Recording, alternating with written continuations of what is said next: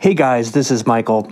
I've started this new thing called Michael's Insurance Text Club, where 1 to 3, maybe 4 times a week, I will text you really interesting insurance cases, news, updates, articles, podcasts, you name it.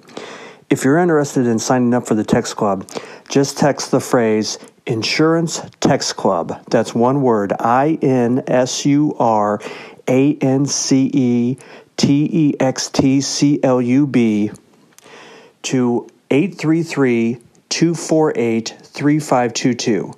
That's 833-248-3522. It should be a lot of fun. Now on to the podcast.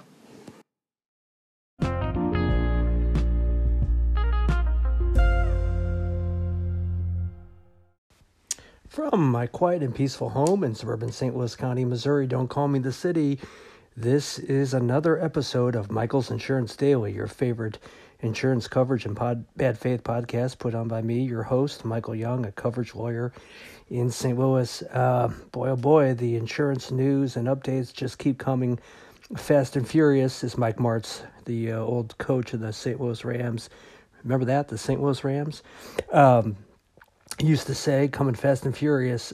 Today's topic, and I, of course, because I have no life, have a LinkedIn post on this, on different states, departments, or divisions of insurance issuing rules, notices, memos, orders, what have you, either requiring or recommending that insurance companies do something with policies that exist in their renewals, or allowing some leeway or grace periods for people to pay their premiums either on current policies or on renewal policies. Some states are requiring insurance companies to give so many days, 45, 60 days, without premiums paid or some sort of grace period. Some are perhaps even requiring the policies to be continued indefinitely. Many of the states are simply issuing recommendations. Missouri, for example, the way that I read the notice from the Department of Insurance is that it's simply a recommendation, although they did say strongly recommended.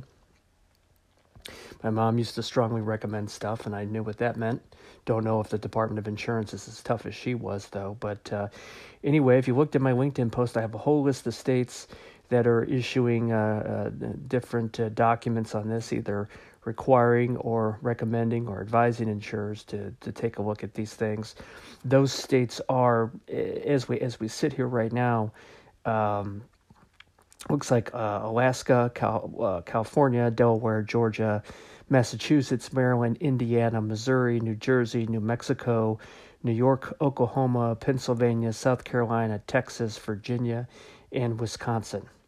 And there may be even more that haven't made their way to the list or were just added to the list today and just haven't made it to the LinkedIn post. So go to that post if you want to see that list of states, see if some of our LinkedIn guys add to the list. There's also a ton of those orders and notices. So if you're looking for an order or notice for a particular state I just mentioned of interest, again, that's Alaska, California, Delaware, Georgia, Massachusetts, Maryland, Indiana, Missouri, New Jersey, New Mexico, New York, Oklahoma, Pennsylvania, South Carolina, Texas, Virginia, and Wisconsin.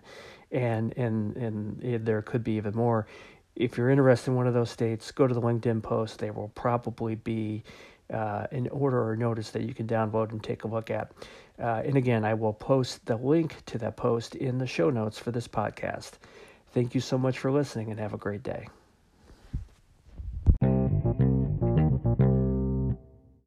Hey guys, thank you so much for listening to the podcast. If you liked what you heard today, I would love it if you were to subscribe and also share this podcast with your friends and colleagues. If you want to learn more about me, Michael Young, just go to my website, michaelyoungstl.com. That's michaelyoungstl.com. You can find my articles, blog posts, links to my LinkedIn, Twitter, email, all that good stuff.